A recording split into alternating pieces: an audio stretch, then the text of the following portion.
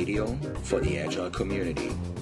www.agile.fm. Welcome to another episode of Agile FM. Today I have Linda Rising. I don't think Linda needs an introduction to the Agile crowd out there. She is an author, she's a consultant, she's a keynote speaker, and as an author, she has recently, I believe in 2004 and 15, released two books, one called Fearless Change and the latest called More Fearless Change. Welcome to the podcast, Linda. Oh, thank you, Joe. It's so nice to be here. Awesome. So, keynote speaker, you are all over the place. You're speaking a lot at Agile conferences worldwide, and obviously you always have a copy of your book, More Fearless Change, with you, which you have co-authored. I just want to highlight that too, with Marilyn Mance, both of those books, and you probably have them in your pocket whenever you speak. I do, and it's interesting that it took us 10 years to write the first book, and it's been 10 years since the first book was written. So I've been saying Mary Lynn and I work in 10-year cycles. Truly a sprint. Yeah, a long sprint. All right, let's talk a little bit about the book. You obviously I just want to find out from you before we get started diving into this topic here is, what's your goal with this entire patterns movement? You have, prior to these books, released other publications around patterns. Some of them were university-based. What's your goal? What do you want to achieve with the pattern catalogs? I have always said that I have a disease, and I think it's like a virus. Once you get infected with the patterns ideas, you tend to look for them everywhere. You see them everywhere. The world is made up of patterns. And I used to believe that that was just me, or Mary Lynn, I think, also has the disease. But what we now know from cognitive neuroscience is that as humans, that's what we do. We are always looking for patterns in the world around us, and we identify things that we think are patterns even when they're completely random. Mm-hmm. So now I know that this is just a human tendency. It's not just any special characteristic that I have. But since I have now written 5 books, mostly cooperating with other people in producing those books, that I realize that my larger goal must be to see if other people can identify patterns in the work that they do, and thereby save themselves a little effort by saying, we've been through this before. Maybe we should stand back and learn a little from this. Maybe we should think about what worked in the past and what didn't work in the past and learn from that going forward. So the whole thing really becomes, well, I guess you could say, a lot more agile. Right. So here's actually an interesting thing. What I found about the more, I think, was actually about the first book, The Fearless Change. There was one review on Amazon, and the person reviewing the book, all your reviews are generally very, very high up there, and for good reasons. But one person actually, and I want to use that as an example for people out there, he was lost with the first book, and it seems like he didn't know how to read the book. Pattern books are very different. What's the intent? Yeah, and I think that's right, that we make a lot of assumptions when we write any book. We think that people who read it have sort of been traveling with us on the journey that we use to produce that book, and so they'll understand a lot of things about the way we see the world, when that's obviously not going to be the case. That whenever you pick up a book, sometimes you don't understand much at all about what went into the production of that and what a pattern is, and why we should care about that. And so we spent a fair amount of time in the original book, Fearless Change, explaining what patterns are all about, why we should care about patterns, a little bit of the patterns history and software, and how we got personally involved and why we care so much about it. But I'm not sure everybody wants to read all that. We're in a different world now. People want fast. They want little tweets. They want to be able to pick up things quickly. Hmm. And our editor did warn us about that. He said, most people are not going to read all of that explanation. They don't have the time for it. They want something that's nice and short. And so they're going to skip all Hmm. of that and they're just going to read the little short chapters that we specifically designed to be little tiny steps through the pattern language. And that's all they're going to read. Right. Well, it seemed like in this instance, in this particular instance, the person felt like there was a lot of jumping around from one pattern, and I think if I hear you correctly, that's the intent, right? So this is not going to be read as a sequential, like a novel, and you go from start to finish. This book is different. Yeah, and I think if you look at Christopher Alexander's books, which are about architecture, that's where the software community stumbled across the idea of patterns. That is not a book that you read like a novel. In fact, it took me a long time to get a copy of that book for myself. And what finally sold me was just standing in a bookstore, leafing through it. And what I found was wherever I opened the book, there was some interesting idea that, well, it drew me in. Yeah. And I started reading about a particular pattern of Alexander's, and then he would point to another pattern, and then I'd go read about that one. And I kind of jumped around through the pattern language, not in any linear progression, but just following a little path of interest that I had in how the world was developed.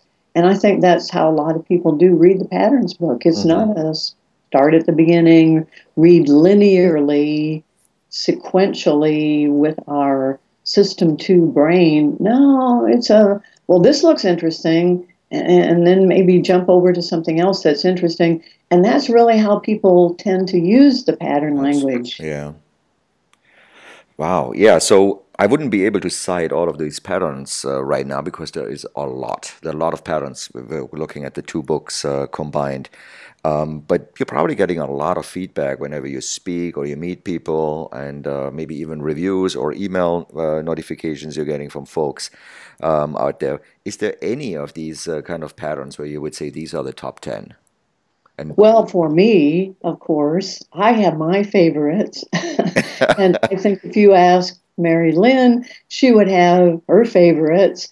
And even though we were very careful as we were writing the book to make the writing style and the editing consistent, it's pretty clear to the two of us that there are some patterns that originated from the experience or the insight that Mary Lynn had, and others that were more from my experience or insight. And so we tend to lean on some patterns that we each think are individually more important. So you wouldn't get the same answer from me as you would from Mary Lynn. yeah. And so I can hand you a handful of the patterns that I think are the most important, and the first one is evangelist. Hmm.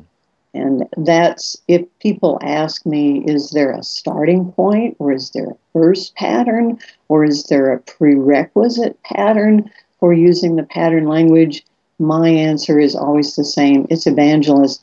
And that has, at least in the United States, kind of a religious Yeah. flavor. It usually means somebody who is a preacher in in a sort of a conservative religious community who gets up and talks about what God wants our community to do and that we're all going to head in this direction. But the word for me came from Lucent. I was working in a telecom company at the time, and we used the expression all the time, corporate evangelist. Hmm. And it meant in the corporate setting, somebody who's really enthusiastic about this new idea, and they're going to head up some sort of change effort across maybe some part of the organization, and they're going to be the change leader. Hmm. And I thought, well, that's perfect. That's exactly what we have in mind. And in the beginning, Mary Lynn was a little more resistant because she was from the South in North Carolina, and she had this other vision in her head, and she was uncomfortable with it. But now I think both of us would agree that this is key.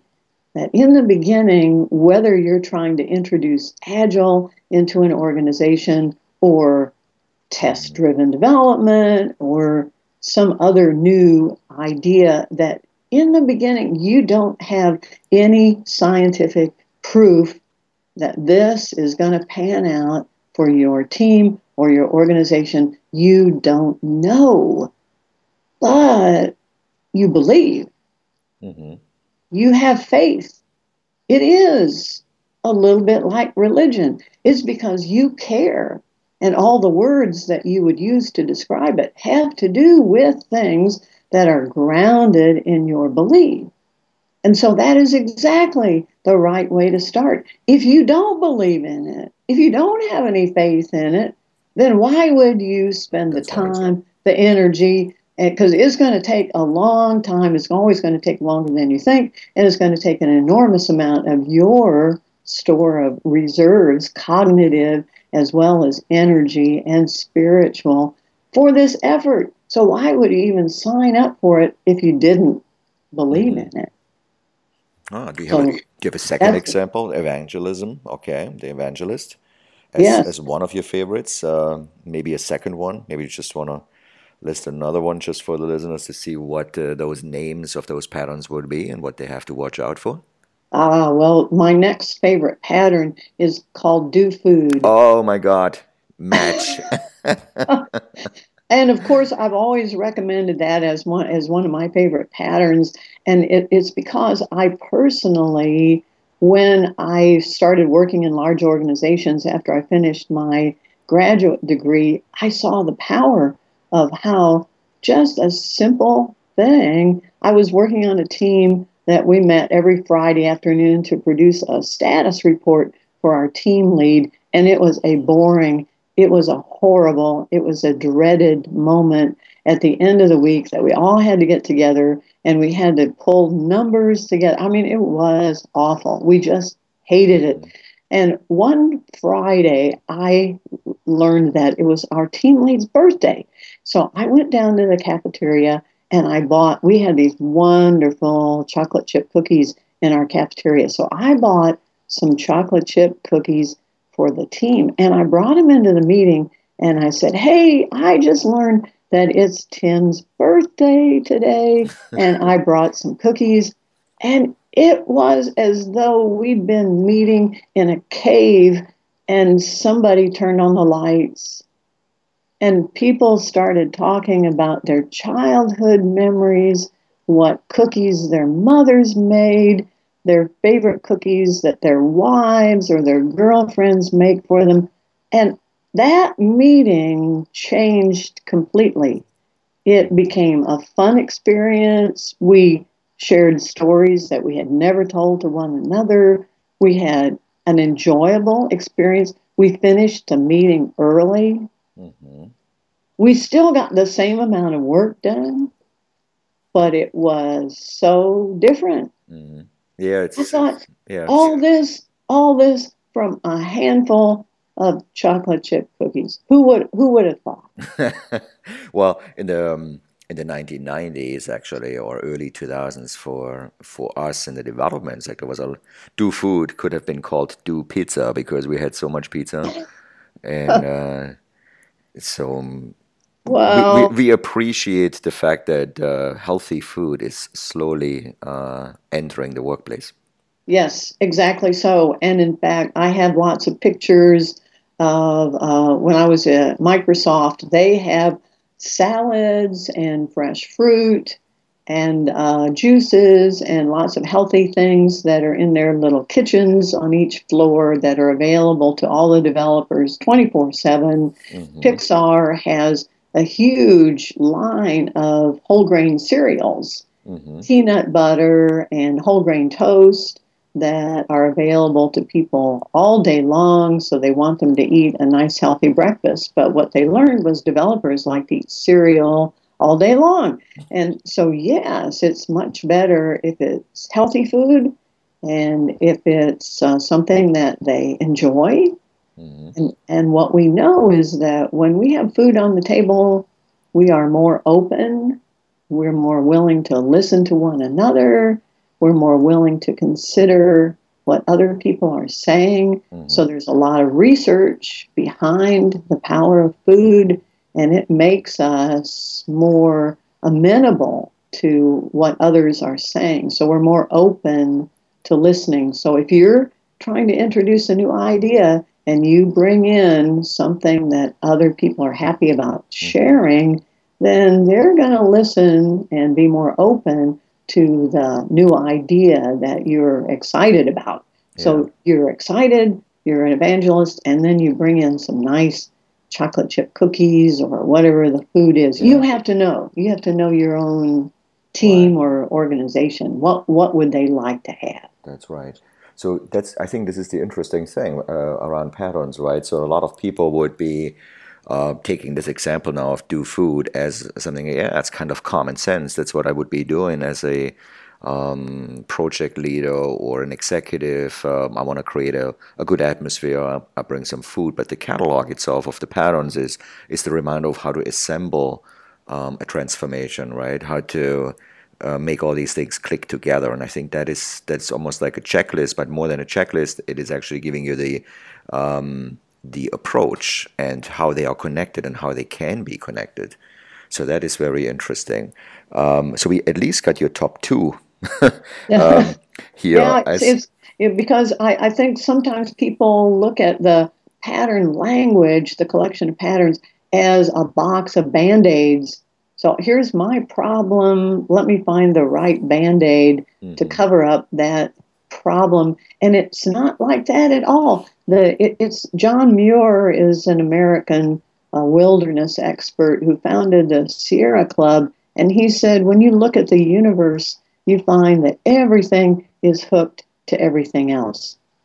And so pulling out a single pattern automatically brings with it all the other patterns. They're all hooked together and Hmm. they all work together.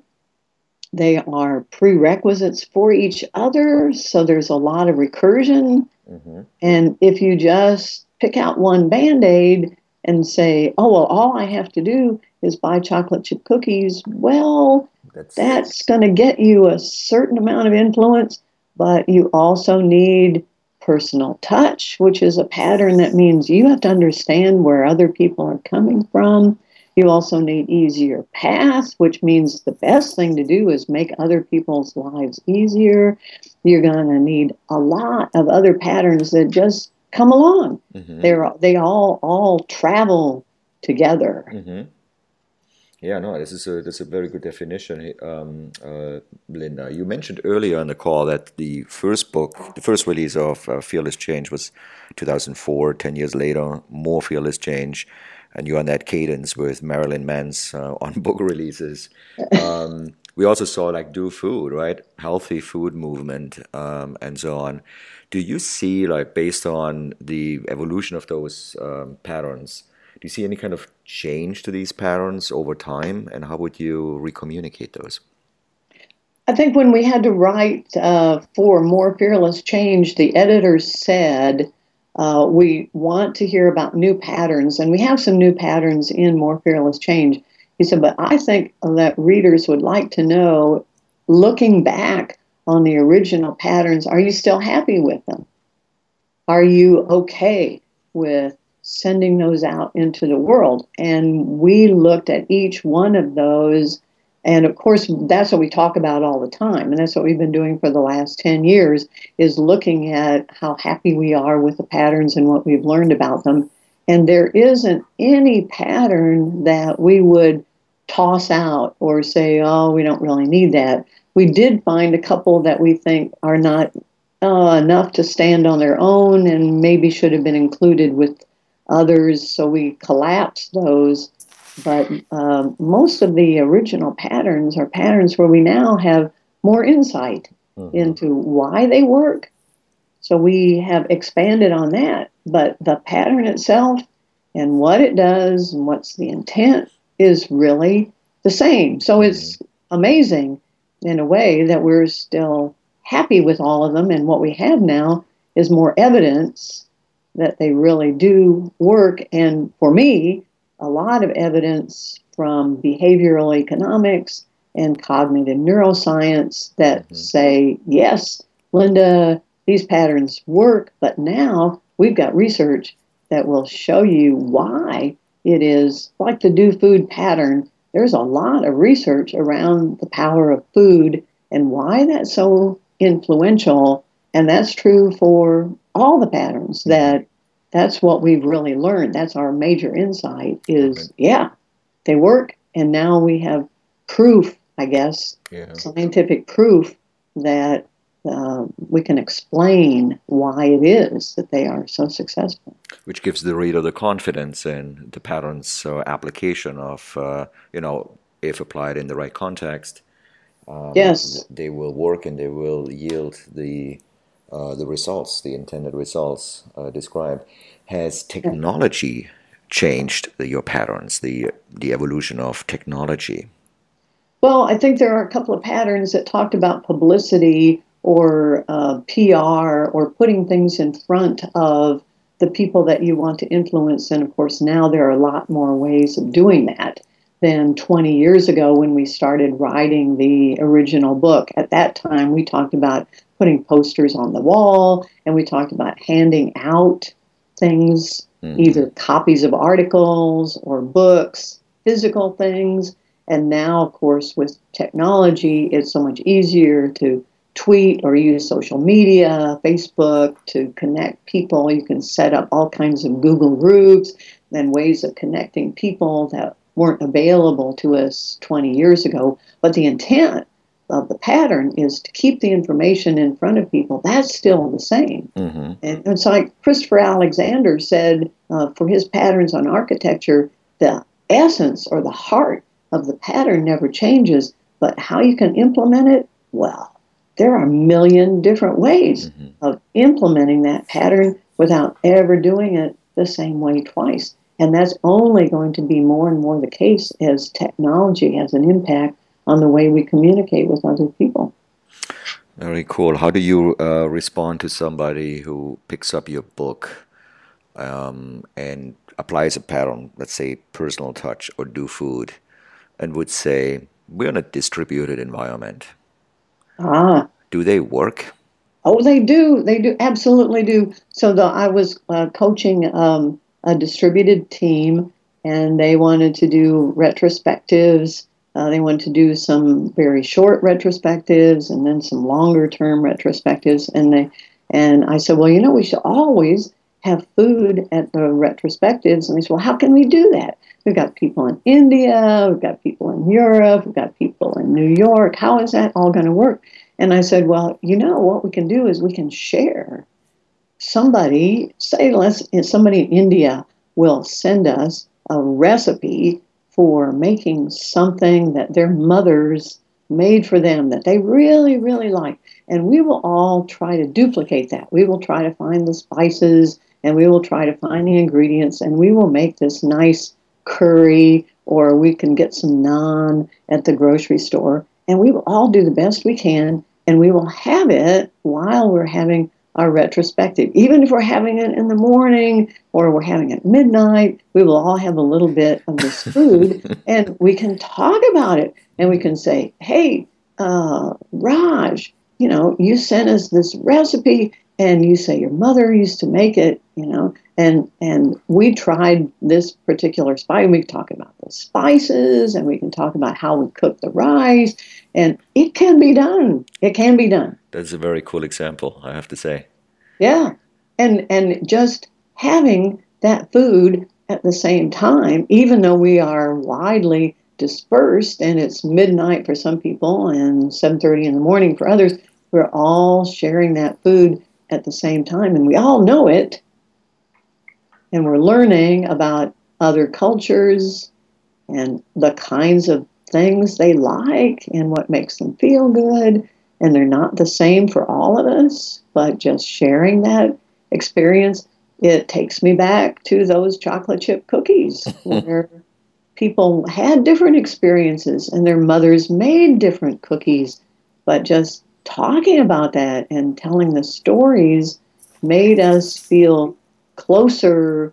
That's really what our brains love. We want to sit in a small group and we want to share food and we want to tell stories. That's really what it's all about. And anytime we can create that kind of special environment where we have the feeling that we're all in a small group sharing food together, things just work better. They just do. Yeah, very, very, very interesting here. Some people will have curry at midnight. I think I could do that. Curry at 7:30 in the morning. Not sure, Oh, but see, that's why we make the people in India eat that early in the morning. Because when I've been to India, I love Indian food. I love curry. I love real spicy food. I spent over 20 years living in Phoenix, Arizona, so I love spicy food. But I have trouble eating that for breakfast. yeah, But so in India, of course, they don't have any problem with that. So we make them eat the early morning spicy food, and the rest of us have it at night. later in the day. So Very good. we do try to think a little bit about how that would work for all of us. Yeah, I have trouble at 7:30 in the morning eating spicy food. Indeed. Well, Linda, as I said, you're a keynote speaker on lots of agile conferences, but your background is, as many know, very, very diverse. Chemistry, math, telecommunication, like all these kind of areas in industries. But you are somewhat, I mean this in a positive way, stuck in the agile world. What keeps your interest in the world of agile? Because I think I'm learning more about how your brain works. And as I do, I see enormous connections with what I think is the essence or the heart of Agile. Hmm. It's about learning, it's about growing. So then, 2006, I gave the closing keynote for the conference in the US, the big Agile conference. And it was about something called I called the Agile mindset. Hmm. And it has to do really with not agile software development, but agile thinking and a way of looking at the world that is really what agile is talking about. So agile is not about software, it's about how your brain works. And that applies not just to software, but to how organizations run, is how people live their lives. Hmm. That should be the goal for all of us, is to hold that agile mindset. And in the talk, I thought I was making that connection with agile software development, and I thought that's what people would like or take away from the talk. But I was wrong. What people took away from that talk was how I live my life, how my children live their lives, what should I do with my life. The impact was, well, overwhelming. Hmm. And I did not expect that. I didn't realize how that would all play out. And I'm still giving, the talk changes over time, but it's the essence of the talk is still the same. And people still have that response. They come in, they think this is going to be about agile software development, and they walk out of there, and the email and the conversations are all about, no, it's about my children. It's about my own life. It's about what I'm going to do when I'm 73. It's about so many other larger things. And that's what Agile has become for me. Hmm. It's so much bigger and so much more impactful than just software development. Right. I mean, the agile community has evolved as well. I mean, Oh, we yeah. learn and grow even Oh, as an industry. yeah, I listen to a lot of podcasts, and one of my favorites is called Office Hours. Dan Pink, who Hmm. wrote Drive, is the host of that podcast. And the other day, he was interviewing somebody, and right in the middle of the conversation, Dan Pink said, "Well, do you know about agile software development. I nearly dropped my phone. I thought, wow, Wow. this is amazing that Dan Pink knows about agile software development and he sees the connection Hmm. between what agile software development is about and what his books are about and what the conversation was about. He was able to pull all that together, and that is sort of an example of what's happening. You see it now. The Heath brothers, do you know Chip Heath and Dan Heath, who wrote Made to Stick, and they have a new book out called Decisive, that they are also talking about agile software development. So it's so much broader, it's so much Hmm. wider, it's so much deeper than I think the originators ever imagined. Oh, absolutely. I mean, I myself getting inquiries about, how could this be applied outside of IT on a regular basis? Yeah. It's just, I think the movement, I think people are bridging this to their world, and they're realizing this is not only a way of how you behave in software development, but potentially everywhere. My husband and I moved to a retirement community when he retired 4 years ago, and we are recorder players, and there weren't any in our community. So we started a group, and I teach those people about the recorder and about music, but I also teach them about agile approaches. And I use the word all the time. And when we have to react to some change in our schedule or some change in the music, I say, now, here's a good example of how we are all going to be very agile about our approach to this music. We're going to think of it differently now because we've learned something as Hmm. we've gone along. So they know exactly what I'm talking about. So these are people in their 60s, 70s, and 80s, and they are agile. Hmm. Wow, it's amazing. It's really cool. Very good examples here. And you are in Nashville, I have to say. That's where you're based off, and Music City. Indeed, absolutely. I think this whole town is full of agile people because the music business is a tough one to enter, even if you're very, very talented. So this is a town full of very talented people who are waiting for their big break or who are practicing by playing in a lot of venues, well, that are not so great, but they're learning. They're Hmm. learning and they're adjusting and they're adapting. So they are all pretty agile, I would say. Yeah. Well, Linda, for example, just towards the end of our conversation here, I actually use the More Fearless Change book now to actually help a very large client to go through a transformation. So we're using this as a recipe book for transformation, how to become agile, and we're using the patterns of your books, and we can always provide some feedback to you. But so far, everything is nice and groovy. We are connecting the dots, the patterns, and we're using the language in the books now to build the transformation. Oh, how cool. Thank you so much. And I don't know if you are familiar with the Fearless Journey game. Deb Pruce created a card game based on the Fearless Change patterns. And Hmm. that's exactly what she does. She has clients play a little card game, and the cards are, well, they're the patterns. Awesome. Yeah. And she has them create a journey where we got stuck. What were the problems? What are some solutions that might come from the cards, which are really all about the patterns Hmm. from Fearless Change? And it sounds like that's kind of what you're doing. Excellent. Fantastic. Definitely pick one up. Um, Linda, you guys, as we said in the beginning, you guys publish books in a 10-year cycle. Can I just guess the title of your book, 2024? Well, Most Fearless Change. I'm actually working on another book with my husband, and this is a book about patterns, of course, but it's patterns for changing the world. So it will Hmm. be a slightly different book, and it will doubtless take me the rest of my life to write it. And it has to do with applying some of the patterns from Fearless Change to making the world a better place.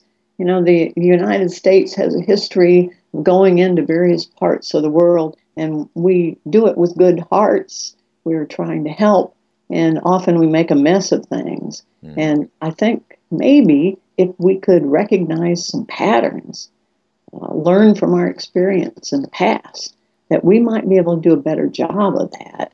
And so my hope for my future is that I do get that book written before I die. Oh, And Linda.